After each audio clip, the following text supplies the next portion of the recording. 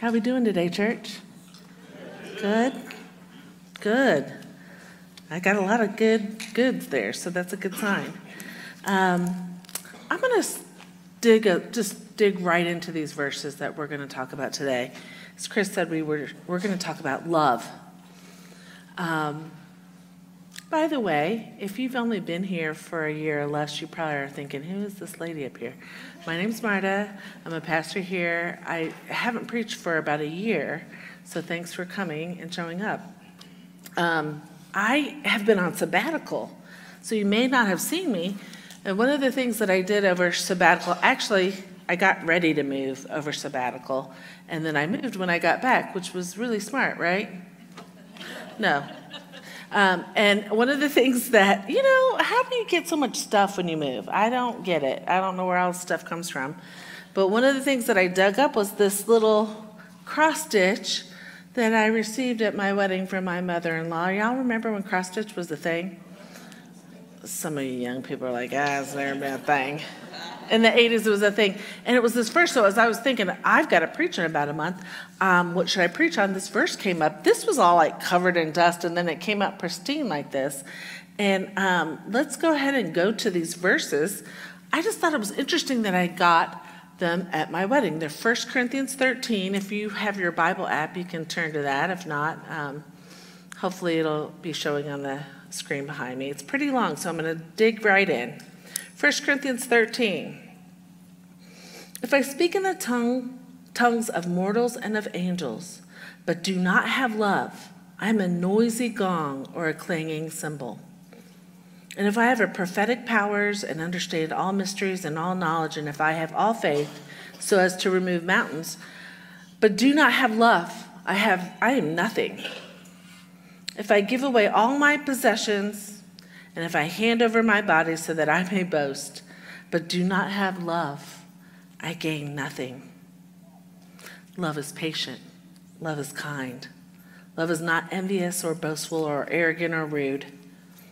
It does not insist on its own way. It's not irritable or resentful. It does not rejoice in wrongdoing, but it rejoices in the truth. It bears all things, believes all things, hopes all things, endures all things. Love never fails. For where there are prophecies, they will cease. Where there are tongues, they will be stilled. Where there is knowledge, it will pass away. For we know in part and we prophesy in part. But when completeness comes, what is in part disappears. When I was a child, I talked like a child, I thought like a child, and I reasoned like a child. When I became a man, I put the ways of childhood behind me.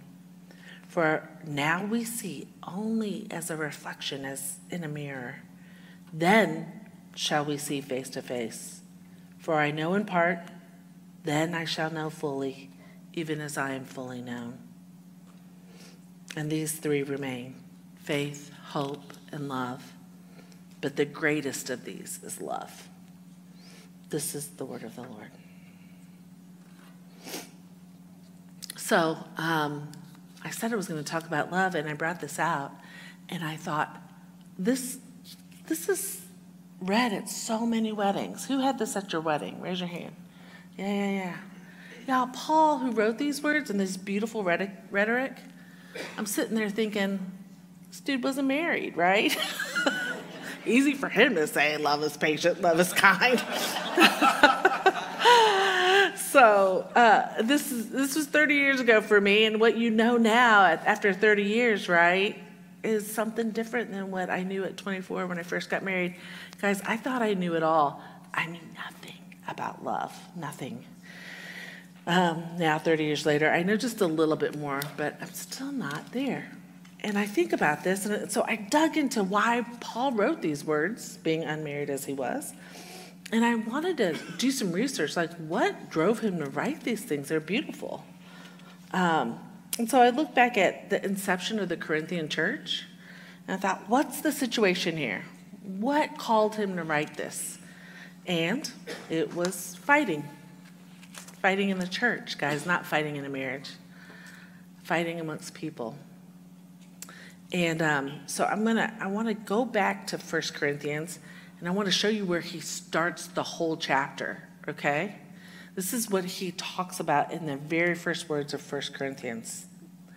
He says, I appeal to you, brothers and sisters, in the name of our Lord Jesus Christ, that all of you agree with one another in what you say, and that there be no divisions among you, but that you be perfectly united in mind and thought.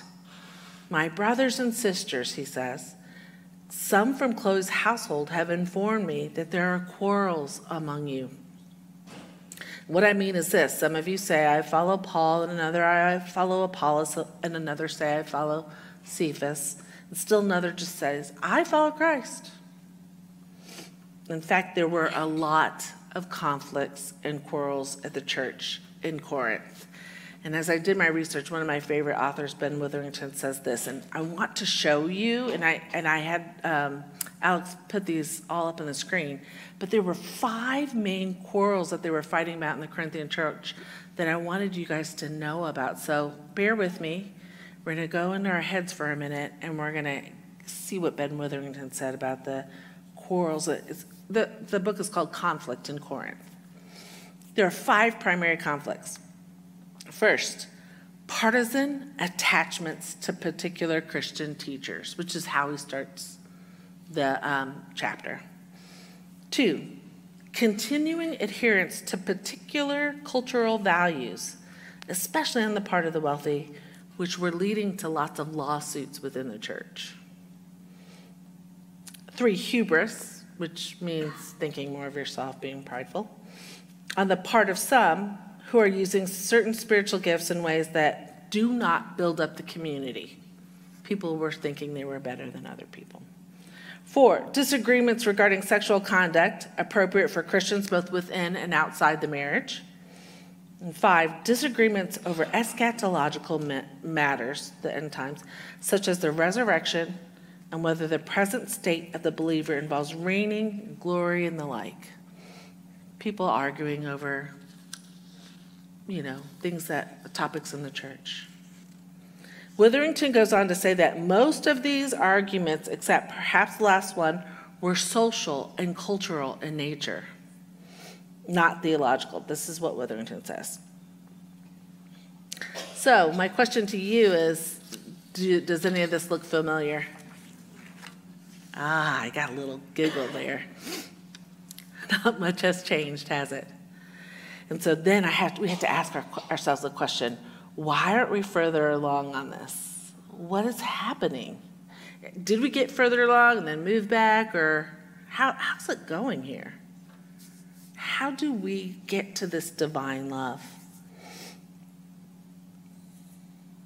So I also said that I was on sabbatical, and I want you guys to know that if you guys are noticing any kind of quarreling or arguments or whatever like that, this is not unique. This is not unique to today, but it's not unique. I visited a lot of churches on sabbatical, and everyone are having cultural conversations about what is okay and what is not. I don't think there's a church out there today that isn't discussing some matters of cultural issues. But here's what the good news is that time, as difficult as it seems that things have gone on this long, time is of importance. And I think that we can show and have some good news about what time is doing over the last 2,000 years. Here's what the verses I want to share. Again, I want you to read these again. Because time, again, I'm going to refer to time and about what we know then and what we know in the future. Let's read these again. Love never fails. You see the word never there? Never has to do with time, right? But where there are prophecies, they will cease. Where there are tongues, they will be stilled. Where there's knowledge, remember they were fighting about all these spiritual gifts that people had. Paul says those are all they're not going to matter. I don't know if they're going to stop, but they're not going to matter. Because when completeness comes, what is in part disappears. Then he says, when I was a child, I talked like a child, and I thought like a child, and I reasoned like a child. It has to do with time, right? When he was a child and what he is now. It's pretty confident. that when he became a man, he put all those childish ways behind him. Because he says, for now we see only a reflection. We only see a part of it. And then we'll see face to face. We'll see God face to face. He's referring to God. We're going to see God face to face. And we'll know him fully, even as he knows us fully, as we are fully known. And then he repeats once again, out of all the three that remain, faith, hope, and love, the greatest is love. So Paul says it here. Deacon referred to it last week when he talked about cruciform love. Jason referred to it in the past few weeks, that there's a maturing process. There's time that has to happen, both as individual Christians and as the church. So really 2,000 years of some same behavior doesn't seem like that long when it comes to a global church, a global group of Christians. To get 200 people to do the same thing, guys, I've said this before, it's like herding cats. But to get lots of people globally, thousands and thousands of Christians to agree on any one topic is going to be super difficult. Time is of essence. It doesn't happen overnight.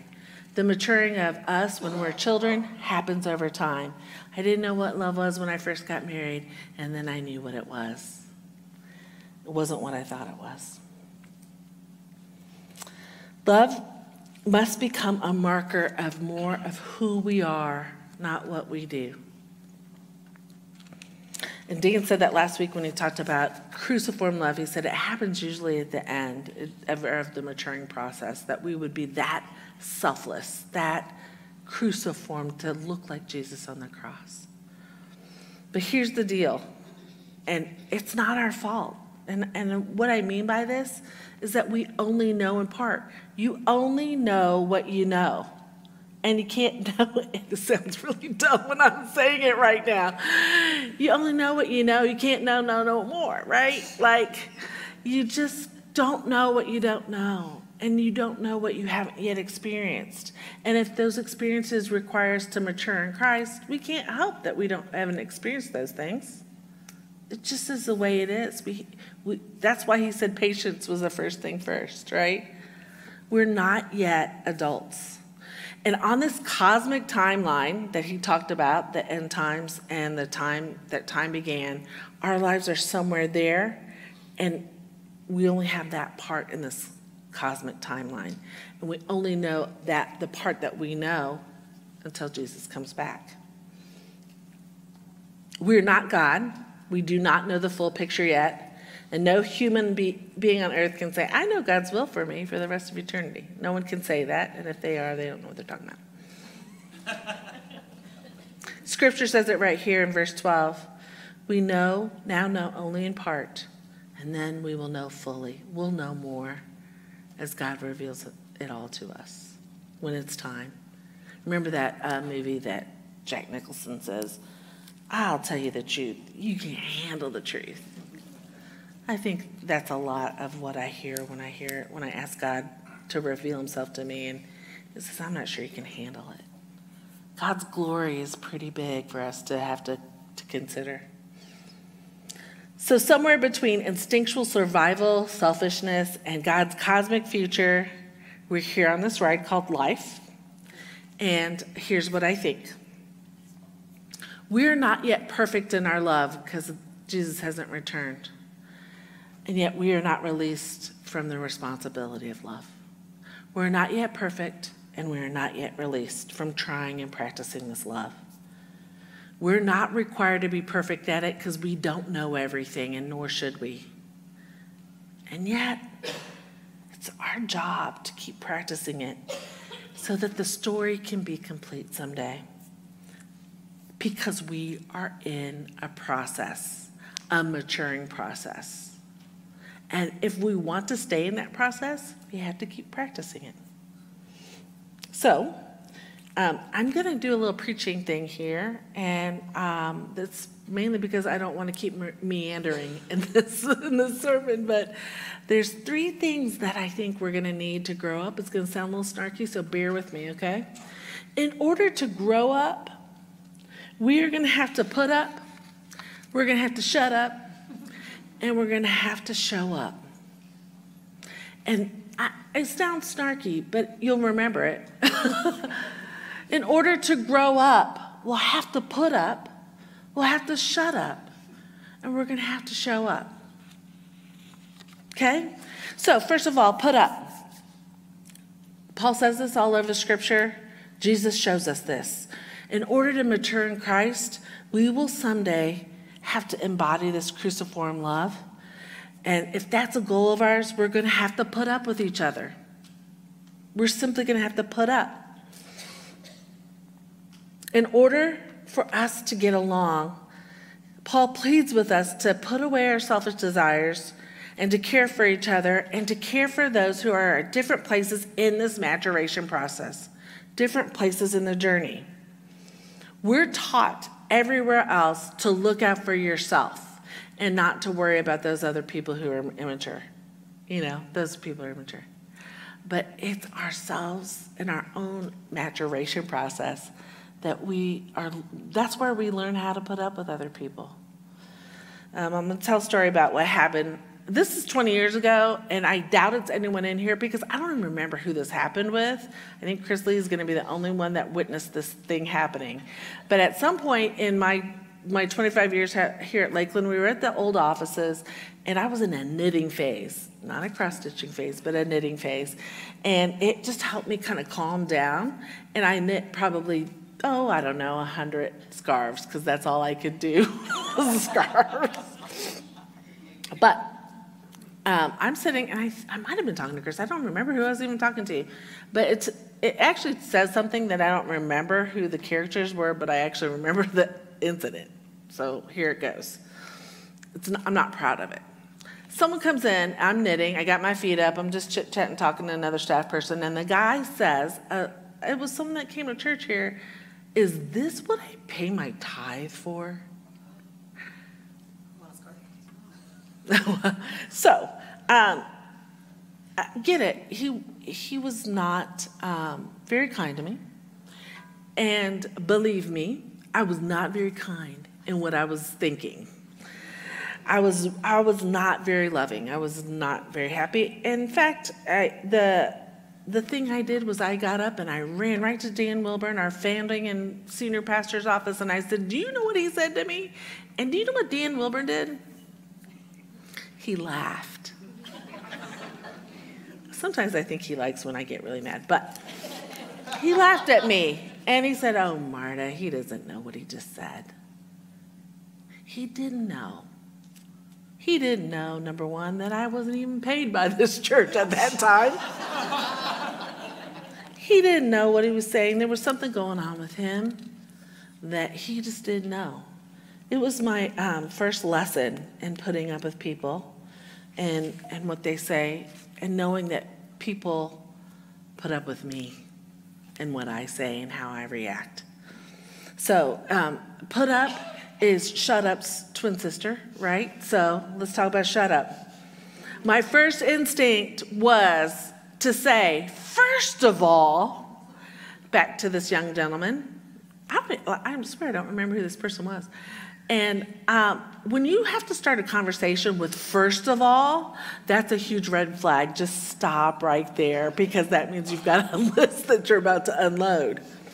So my first instinctual instinct was to go through a diatribe. But then, after I told Dan and he said, don't worry about it, let it go. Basically, let it go is the same thing as put up. I knew I had to shut up. I couldn't tell anyone about this because what's the point, right? This is really petty. And I remembered the verse in Proverbs. Where there are many words, sin is not absent. But he who holds his tongue is wise. The tongue of the righteous is choice silver, but the heart of the wicked is of little value. The lips of the righteous nourish many, but fools die for lack of judgment. It turns out that shutting up actually enables me to embody love. It enables me to embody that love is patient and love is kind. I love this quote by David Augsburger, because here's the deal. I'm going to tell you the quote, but first listen to this. Talking and saying too much we cannot listen when we're talking. It's just simply not, our brains can't do it. So in order to listen and to get to embodying that love, we have to stop talking. This is hard for me. It's hard for most preachers. I'll just tell you that. But this is a quote that I want to share. Being heard is so close to being loved that to the average person, it's indistinguishable. So practicing shutting up is actually practicing the embodiment of love, because it actually enables us to listen. It's a really, really easy test. So if you want to test love, see how that one works. I never, ever regret saying less. I have often regretted saying too much. So wouldn't it be cool, like if all of our lives had this narrator and the narrator was in the voice of God? Have you guys seen those TV shows that the narrator says, and so, blah, blah, blah.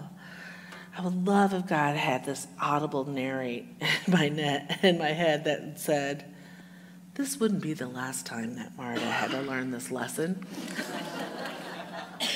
Because she didn't know that true love isn't transactional and there's no exchange that we can do to experience God's love. Marta would need many more stories like this before she would really see what divine love was. I have a ways to go, but I'm better than what I was 25 years ago, hopefully.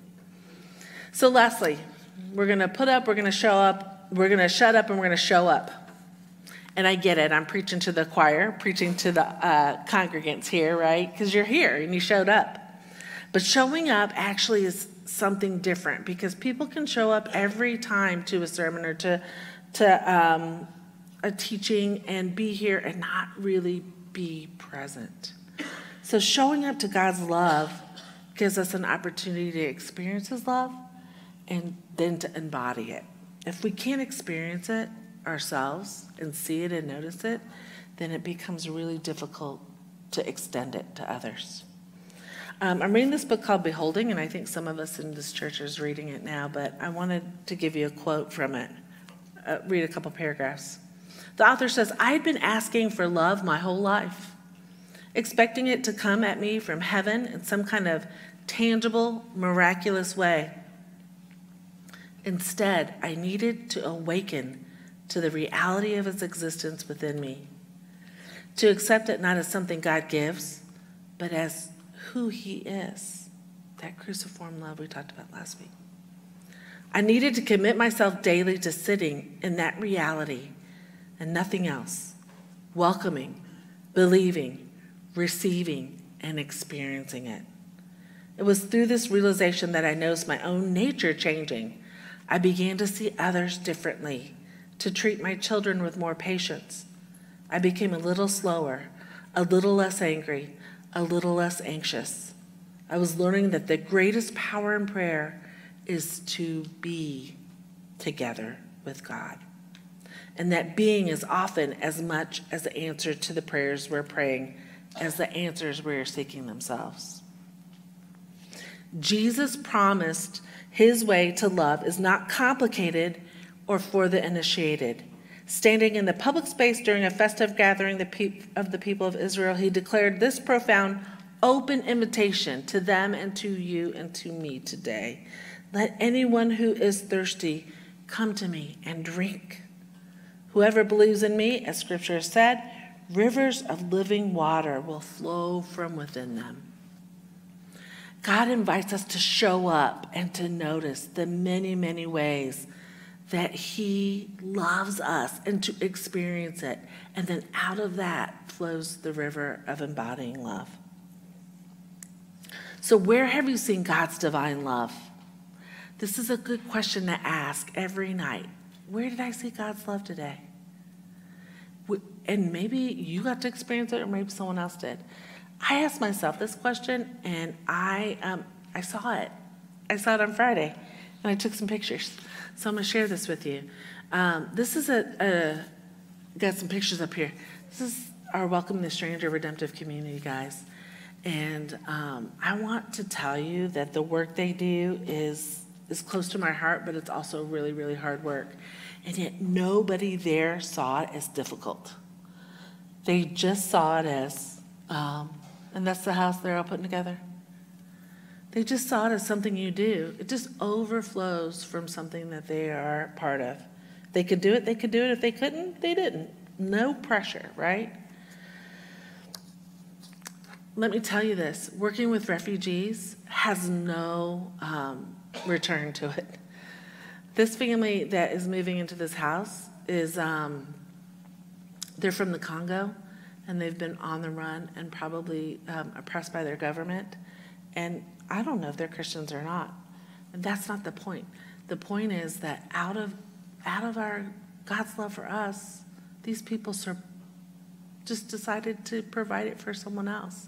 They may never meet this family, but I will tell you this, the most and best evangelism tool that we have, Lakelanders, and that you have shown, is love. And a kind of love that's not a transaction, a kind of love that gives and gives and gives and doesn't really require anything in return. This family may never, ever see our faces, but they'll know when we say, oh, these were Christians, that it was love.